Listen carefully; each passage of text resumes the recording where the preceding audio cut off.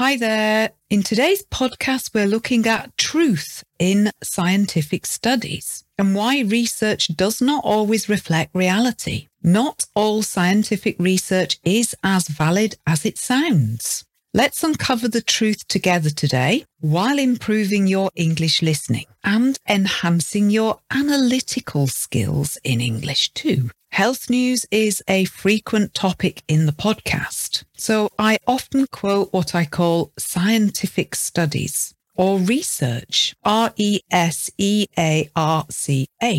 But how reliable is this data? What can go wrong with research? Reliable, R-E-L-I-A-B-L-E, means you can rely on it, means you can rely on it to be true. These are great questions and the subject of valid research in its own right. So stay tuned, lots of ways to tell whether the research you're reading is valid or not. Hello, I'm Hilary and you're listening to Adept English. We will help you to speak English fluently. All you have to do is listen. So start listening now and find out how it works.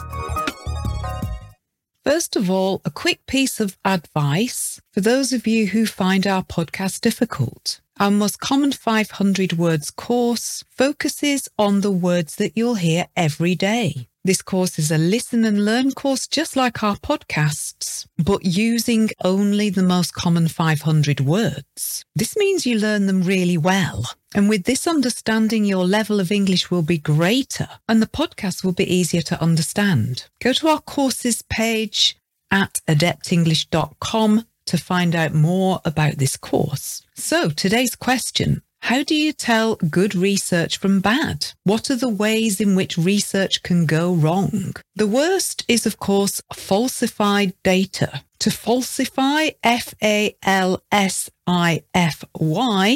means to make it up. And there are examples of people or organisations who have falsified data. Usually where this happens, there is financial gain. People make money out of it. An example of falsified data that you may remember, it was in the news in 2014 when various car companies, car makers were cheating, falsifying the data on diesel emissions for their cars, making the results look much better than they really were. That's an example of falsified data.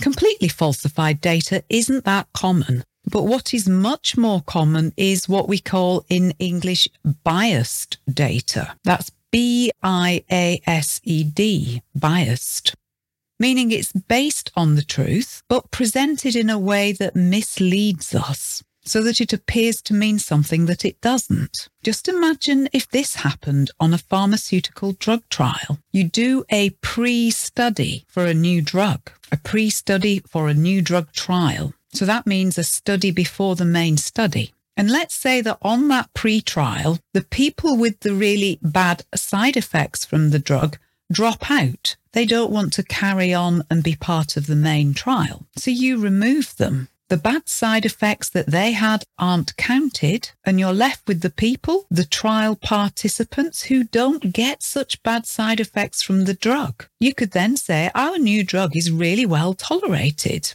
So few people had side effects. That wouldn't be right, would it? If anybody did that, it would be misleading. Another thing which is very common practice, and again, I think is misleading, especially in terms of the benefit of a drug or medicine. It's presented in relative, not absolute terms. I'll explain.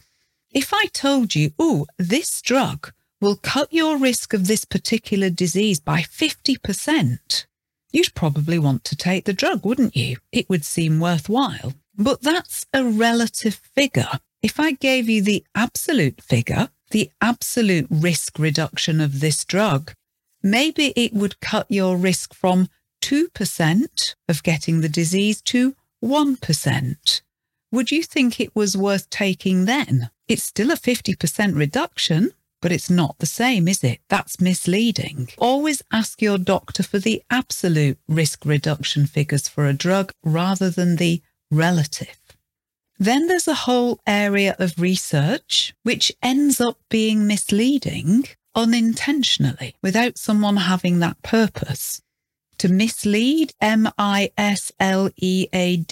and the past participle misled, misled. The verb to mislead means cause you to draw a conclusion that's not true or not quite true. There's also the adjective misleading, misleading. So an example of unintentional misleading data. Early in the 2000s, the Labour government in the UK decided to promote the use of diesel cars above petrol engine cars.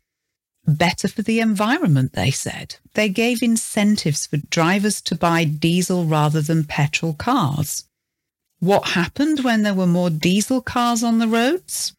Well, it's estimated that there were many thousands more deaths from lung disease because of the greater number of diesel cars and the effect of diesel fumes on people's health. The research hadn't looked at this particular effect, only at the idea that diesel cars create less carbon dioxide, less CO2, and that was better for the environment. So that was a disaster. It's what we call unintended consequences, an outcome that you didn't see or expect.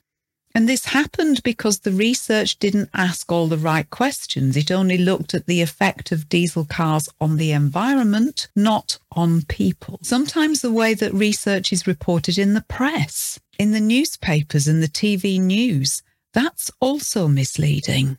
They're, of course, looking for a story. So the more sensational way of talking about the data is what they choose. Again, it's misleading because a particular group have an investment or a particular interest in something, here selling newspapers. They're biased, in other words. And sometimes research is misleading because there are just so many factors at work, not all of which are particularly measurable, or they may not all be considered in the study. For example, you might ask a research question like, is there a connection between breastfeeding and intelligence? The number of breastfed babies who get good exam results later on, when they take their GCSEs, let's say, is there a connection between the number of babies who are breastfed and the number of those babies who get good GCSE exam results when they're 16?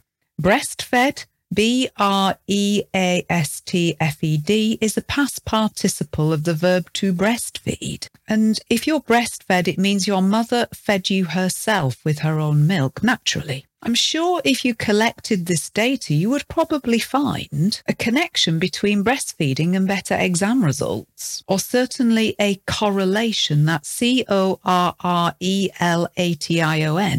meaning some kind of relationship between these two pieces of data. So you could think on reading this that people are more intelligent because they were breastfed. But is this correct? I think the difficulty with research of this kind is that there are so many other factors at work, it's hard to tell. Breastfeeding is quite difficult, and it's more likely to happen in situations where mothers are highly motivated, educated, well supported, better off. It's more likely to happen where there is already advantage. That's in the UK at least. So those factors of advantage are also likely to contribute to whether or not a child does well at their exams when they're 16 years old. So correlation is not causality. It doesn't mean that one thing causes the other. Something else which can affect research results, there may be political or organisational investment in a particular outcome from the research, a particular result, meaning that an organisation or politics in general wants the results to look a certain way. And this can have the effect of biasing the data. In some areas, this isn't so much of a problem, but in other areas, the political agenda, that's agenda, here meaning what people want to happen, the political agenda can cloud results. I think this is increasingly a threat in areas like psychology. In extreme cases, if the person doing the research has findings, has results, which go against the usual way of thinking, they might be defunded. They may not get any more money for research, or it may damage their reputation. Some people have staked their careers on research results that say a certain thing. If someone comes up with data that contradicts this, it's not always popular. But true scientific inquiry should always be driven by the results, by the authentic results. Even if that goes against what's gone before. This can be made really difficult by funding and circumstances.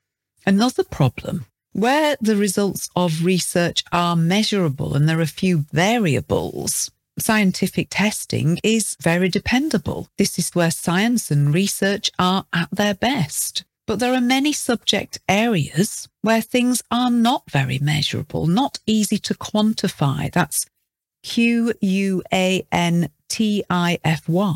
To quantify means to measure the amount of something. One of these is in the field of mental health, my specialism. Human beings are complicated and there are lots of factors, multiple variables, as we say. I think one of the problems is that psychology tries to be a science in order to be credible, believable in other words, but it's dealing in something, human minds, where science matters, but individuals are all different. And the understanding of human minds is as much an art, a skill set, as a science. That's why I prefer psychotherapy as a discipline. It's allowed to be more of an art. I'll talk to you at some point in the future about the psychology replication crisis, the crisis in psychology at the moment where they're trying to replicate previous experiments, which the field depends upon, which psychology students learn. They've tried to replicate famous experiments and largely been unable to. That's another podcast for another day. So when I quote research or scientific studies to you in podcasts, I try to make sure that my sources are good, but I'm also aware that many things that are probably true aren't very measurable or provable with research, and probably no one's going to fund that research anyway. But it doesn't mean they're not true. Hopefully that's given you some things to think about around the topic of scientific research. Let us know what you think. Enough for now. Have a lovely day. Speak to you again soon. Goodbye. Thank you so much for listening. Please help me tell others about this podcast by reviewing or rating it. And please share it on social media. You can find more listening lessons and a free English course at adeptenglish.com.